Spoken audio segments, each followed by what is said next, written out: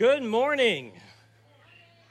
I am Pastor Mike, and this week is week 4 of our series, Why, where we're diving into your questions on faith, spirituality, Christianity, and sometimes aliens.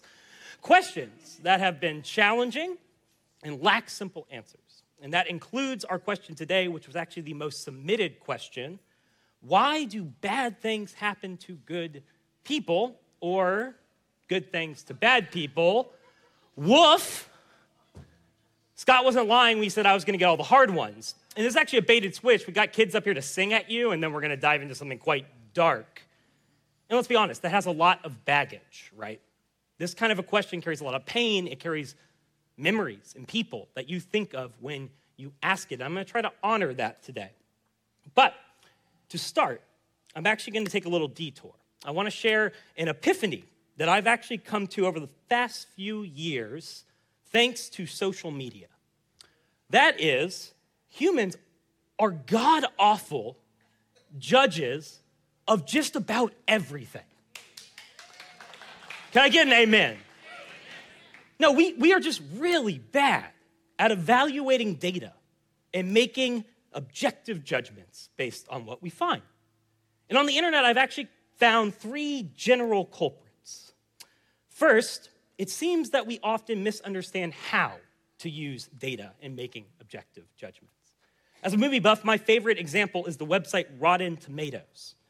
For those who don't know, Rotten Tomatoes is a website that aggregates internet film reviews and then ultimately labels each as either good or bad, which it then averages into a score. For example, this one, 97% fresh or 97% of reviews declare this movie good. Now, this is fine. This is good data. But the problem is that people seem to use this site poorly. They seem to use this to judge the quality of movies, even though that isn't what this score is capturing. Just think about it. That score reflects whether a movie was generally more likable or not. It is capturing general consensus, not the actual quality of a film. Let me give you an example. Think of a Marvel movie. It can receive average, but generally positive reviews, and ultimately get a higher score than a potentially better movie with more creative choices that created more room for disagreement about whether someone liked the movie or not. Which is how, for example, Iron Man is rated higher than The Shawshank Redemption on Rotten Tomatoes. Again, this website is helpful data, gauging whether a movie is generally likable to a broad audience, but not an objective measure of a movie's quality. And if you use it as such, you're going to judge that Iron Man was a better movie than Shawshank, and I personally believe that is a terrible, terrible, terrible take. It's a terrible take. That's my personal opinion, which leads to culprit number 2. We overvalue personal experience and preference, making judgments based on our personal biases or our ignorance. Another example from the interwebs. In 2018, the NBA All-Star vote had these results. Fan voting would have made Manu Ginobili, that's the guy right here on the right, All-Star over the other guy, James Harden. Now, if you're a casual basketball fan, that might not be that surprising. Manu is a Hall of Famer. But in 2018, he was 40, and he averaged 9 points a game, which is 26 points a game fewer than our man here, James Harden. Clearly, fans voted based on personal preference. They liked Manu more than they liked Harden as a person. But let me ask you, was he better by any metric? No. And was the NBA All-Star vote supposed to be a popularity contest? No, it's about who's the better basketball player. Again, clearly, personal bias clouded objective judgment. And finally, the third culprit, this is my favorite, not really. Humans can be mean-spirited without considering their impact on others. What the internet calls trolling. Prime example, in 2007, Greenpeace tagged whales trying to protect them from poachers. And to raise awareness, they held an online poll to name these whales and kind of put public pressure on the poachers, which to no one's surprise was immediately swarmed by trolls from Reddit who voted Mr. Splashy Pants to a crushing victory and promptly turned this entire process into a meme, which, lol, LOL, the internet is so funny. But actually think about what I just said. The bit swallowed the issue, and the internet ruined an attempt to do real good in our world for the sake of a 24-hour laugh. But we ask, those are frivolous examples, Pastor Mike. Surely we're objective judges with serious issues like people and character. Well, bad news. Psychology disagrees with you. There's something called the attribution bias that captures how humans tend to judge choices or outcomes and then attribute cause for them. And essentially what psychologists have found is that humans have two tendencies in this process of judging people. When judging ourselves, we attribute the cause of positive choices or outcomes to our character and negative ones to our circumstances. For example, when I succeed, it's because I'm a hard worker, I'm a good person. And when I fail, well, I don't know, I was stressed, I snapped, but that's not me, that was my circumstances. Does that make sense? That's not too bad of a thing, except for here's the problem. The exact opposite is true when it comes to how we judge others. When someone else succeeds, we attribute the cause of that success, that positive choice or outcome, to their circumstance. And when they have a negative outcome, they make a negative choice, we attribute it to their character. When someone succeeds instead of me, they got lucky. But when they fail, they're lazy, stupid. They're a bad person. I mean, just think about it. Let me ask you this. When someone hurts you, what is easier, thinking they had so much going on, their childhood was so hard, they had all these circumstances, this complex weave that we exist in as human beings, or to jump immediately to that dude is a bad person? Which is easier? The second, right? That's the attribution bias. And the truth of the matter is a mixed bag of circumstance and character, but we're just really bad at judging that balance, especially in real time. Again, humans make for poor judges, which may seem like a tangent, but I actually believe it's critical for addressing this question: why do bad things happen to good people or good things to bad people? Because on one hand, there's a very clear biblical response to the more fundamental question underneath this one. And that question is, why does suffering and chaos exist and hurt people? And I explored that actually in recent sermons on Job and Ecclesiastes during our spring series on wisdom, all of which are available on our podcast in Vimeo. To summarize, biblically speaking, we live in a universe that's both good and broken. God created everything good, but gave human beings the dignity of free will, which we promptly use to what? Make a mess of the place, correct? And the biblical story is about God's promise to rescue his creation from that breaking, to make all things right once again. But until he does, in its fulfillment, suffering, chaos, and evil are all mixed in with the good that God intended. Thus, not all blessings and sufferings are based on merit, and they aren't objective metrics of whether someone is righteous or unrighteous. I mean, just see the story of Jesus. Our God, who is a good person, hung on that cross. Obviously, that's not how the game works. That's not how our universe works. And it's also not how God operates within this gray universe. Jesus said God causes his sun to rise on the evil and the good. He sends rain on the righteous and the unrighteous. In other words, despite our world's brokenness, our God remains uncompromisingly generous. He doesn't dish out wrath or a blessing after every action, but rather because of who he is, he pours out loving generosity freely, whether it's deserved or not, on everyone. And y'all, that is good news. Because we may like it if God would smite the bad guys, except for when we are the bad guys. Am I right? And again, if you want to explore that part of our question, the nature of suffering and chaos in our universe, go check out those past sermons. Because for today, I start with our poor judging capacities because I actually want to address this question itself. Because notice, we don't ask, why does suffering happen to people? We add our judgments to the question, don't we? We judge whether someone is good or bad, then judge whether they're getting what they deserve or not, and then we ask our question. In other words, there's an assumption underneath this question that we can objectively judge such things accurately. To which I ask, based on human nature, based on Twitter, based on the attribution bias, do we have any evidence for that at all? Are we really equipped to effectively and objectively judge anything, much less who's good or bad, what's deserved or undeserved? Do we? I don't think so. And if not, maybe we need to reframe our question as we seek to parse out and respond to the brokenness in God's good world. And that's what I want to do today. That's what I want to explore. And to do so, I actually want to look at one of Jesus' parables from the Gospel of Matthew chapter 13. Now, two things briefly. First, parables. Parables are the metaphorical stories that Jesus used to talk about the kingdom of God.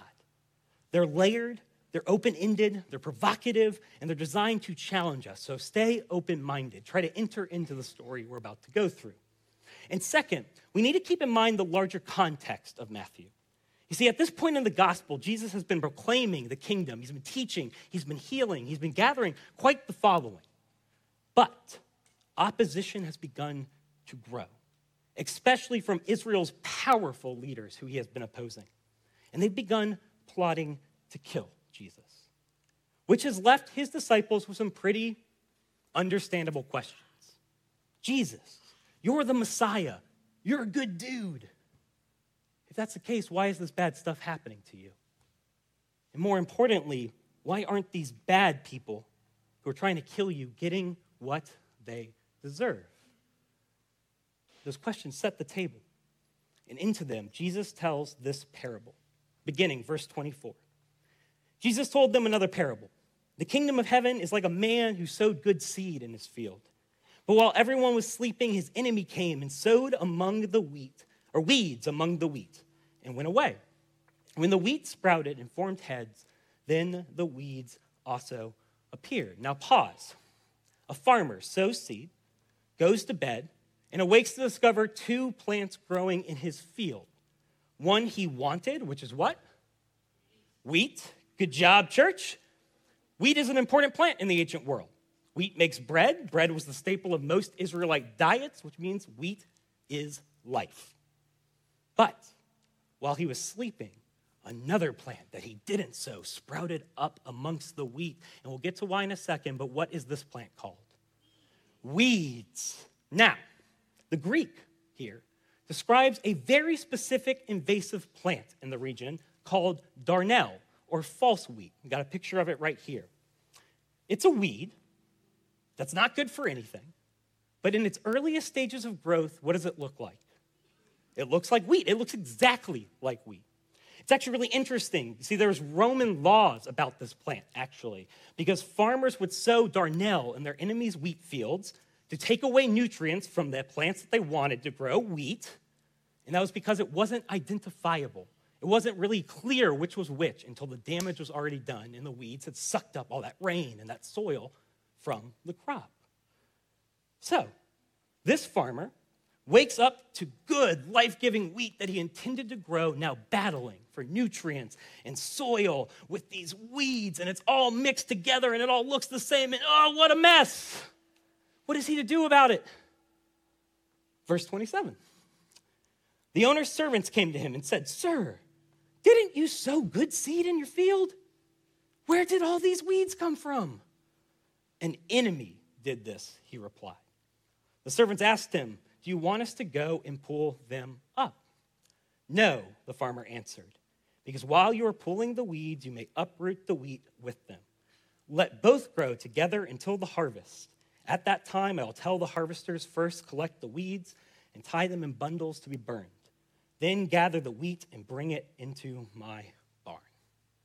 So, the farmer's servants, his hired hands, arrive and they ask two good questions. First, where did all these weeds come from? Did you sow them? To which the farmer says, no, an enemy did this. Very vague, unhelpful information, but thank you, Jesus. Second, they ask, do you want us to pull up these weeds? Because that's what they've been hired to do, right? Take care of the farm. To which the farmer says, nope, that's someone else's job. And then the parable ends. Did that answer your guys' question? But really, this speaks powerfully into our question if we're willing to wrestle. I want you just to sit with this because really this parable is all about these two questions that are asked. You see, first of all, we live in this good world that God created with the intention of growing abundant life within. Yet we can tell by looking at it that brokenness, suffering, injustice, and death are present in it too. So we ask, why? Who did this? And again, to that question, Jesus is frustratingly ambiguous. He simply says, an enemy, which deserves its own sermon. But for today, does Jesus provide any details about who this figure is? No. We know from the New Testament that he doesn't mean people because he calls enemies neighbor and tells us to love them, correct? We also know that at no point does Jesus talk about a mean red lizard figure that goes around making people do bad things. So get that out of your mind. Instead, what we find in the New Testament is that Jesus has a very nuanced, complex, and mysterious understanding of evil. For him, evil encompasses all the wrongness that we see in God's good world. Some caused by human choice, sin, selfishness, injustice, violence. And some that has nothing to do with our choices. That's simply caused by the chaos that's seeped into creation. And all of that falls into the bucket that Jesus calls enemy here. He's not providing specific information. What he's doing is describing how he looks at our world and he sees all this wrongness mixed in with what God wants to grow. That brokenness and pain that wasn't intended. What he describes here as an invasive plant that God, through Jesus, wants to uproot and get out of our world and us because it simply doesn't belong. And that's good news, right? Amen, that's beautiful. But it also brings us to the second question, which is where things get real. Because the surveyors, they survey the same mess. And they ask the farmer, well, surely you want us to pull up these weeds, right? You want us to do something about this, to get all these weeds out of your farm. To which the farmer says, in the strongest language possible, absolutely not. That's strange, right? Apparently, though, in the farmer's mind, his servants will just yank up the wheat because they are utterly lacking in the capacity to judge between what's a wheat and what's a weed. He says, don't even try. That's someone else's job, to sort everything out when the time comes. There is a harvester who can judge between the two, but that's definitely not you. That is not your job. Your job is to work in the field to do what? To grow wheat, period. And in that, for me at least, I think this parable comes alive. Jesus assumes that we are poor, objective judges of what's wheat, what's a weed, what's good, what's bad, what's deserved, what's undeserved, what belongs or doesn't in his world, which is challenging. Because who's with me when I say this? We really love judging people and believing that we have a uniquely high capacity of perceptivity of who's good and who's bad. But we aren't good judges by any metric, y'all. We misunderstand data. We lack objectivity. We get mean-spirited. We maximize the character defects of others while minimizing our own, and we make a mess of God's world in the process. Do we not?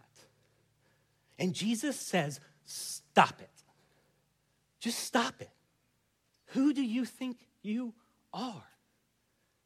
In his opinion, the moment his disciples start thinking this way, they are heading towards tragedy. And y'all, just pick a decade in the last 2,000 years, and I promise you that you will find proof that he is right. Christians who overestimate their capacity to be judges, who decide that it's their job to be Jesus' righteous hand of wrath, and they commit horrors every single time in the process. Jesus believes that elevating ourselves to judge is simply not an acceptable job title as his disciples. It's just another attempt to elevate ourselves to God, the farmer, take his job, and in doing so, we're just sowing more weeds in his field, nurturing the very things that he wants out of us and our world while believing we're growing wheat. Yo, that's a tragedy. That's not our job. Jesus' servants have one job. What's our job? Church, can you say it with me? What's our job? Grow wheat. Should we judge and exclude other people? No. Stop it. Grow wheat. But no. Should we pull up the weeds and smite God's enemies? No. Stop it. What do? Grow wheat. Grow wheat. That's it. Because as Jesus reminds us in the closing of this parable, there is one who is capable of sorting out this mess. There is a good, objective harvester who is on a rescue mission, who hears the cries of the oppressed, the weak, the lost, the wounded. There is a God who will one day establish real justice and set all the suffering of this world right, that will set right all the chaos wrought throughout human history, who will wipe away every tear and remove the wrongness from his good world. There's a God who can do those things, and guess what? It ain't us. Just look at Twitter. It ain't us. It ain't us. And Jesus doesn't give us specific info on how that's all going to play out at the end of God's story. Instead, he reminds us to simply trust that our God will achieve his promised rescue. And until then, we are to stop playing judge, control what we can control, which is whether or not we grow wheat or weeds, and trust God with the rest, which we can do because we have the story of Jesus, where this God looked at this mess that we've made, and instead of doing away with it, entered into it to heal it. Despite what we've done to ourselves, others, creation, despite all the weeds we've sown in this field, this God is that faithful, that committed, that in love with us and our world, that he will make all things right at the time of the harvest. And Jesus believes that if we absorb that story, then God will do in and through us what he's always intended to do. Grow wheat, to grow an abundant harvest of wheat, goodness, life in his world. And that's good news, right?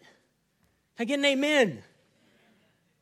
But the bad news is that we don't get to play judge in such a story. It's just off the table. We have zero right. You're not above or below, better or worse, more or less deserving than anyone, because God's grace puts us all on the same level. Jesus says in those moments where we start stepping into that job, he says, humble yourself. Let God remove that weed sprouting up in your life again and grow wheat. Period. So, why do bad things happen to good people and good things to bad people? Well, y'all, it's a hard question. And there are no perfect answers. But what I think Jesus would ask us to do is to look at the complexity of ourselves, others, in this world. This space where tragedies simply happen to people. And in that, he reminds us that our world is broken. That we can also have faith that within it, God pours out his love on everyone, including you, regardless of deserving or undeserving. And that's good news when you actually think about it. And then he'd say, you're asking the wrong question. You aren't as equipped at parsing out things like good and bad, deserved and undeserved as you think. Let God handle that, because he is equipped. And he directs us back to the question we should have been asking from the beginning as we survey this messy world, which is simply, what is my job in it? Church, what's the answer? Grow wheat. So, when we see things happen to people in this broken world? Be they painful, beautiful, scary, easy, or hard?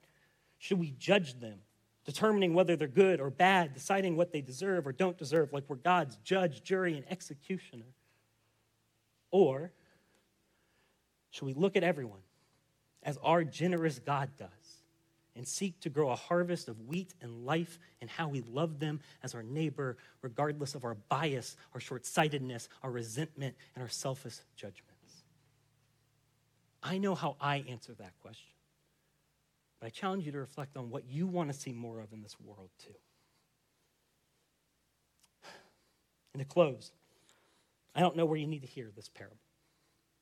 Maybe you're struggling with the same weeds sprouting up over and over and over again. Addiction, pride, judgmentalism, self-pity, anger, and it just feels like you're never going to grow anything else in the field that is your life. Or maybe you're looking out at our world and all you see is weeds. All you see is this war in Ukraine and the senseless slaughter of innocents. All you see is another shooting in Buffalo. Yet another example of white supremacy perpetuating violence against black bodies and those who dared to be proximate to them. Maybe you see any number of the other countless tragedies, injustices, and pain that doesn't belong in the world God intended. Or maybe it's something else.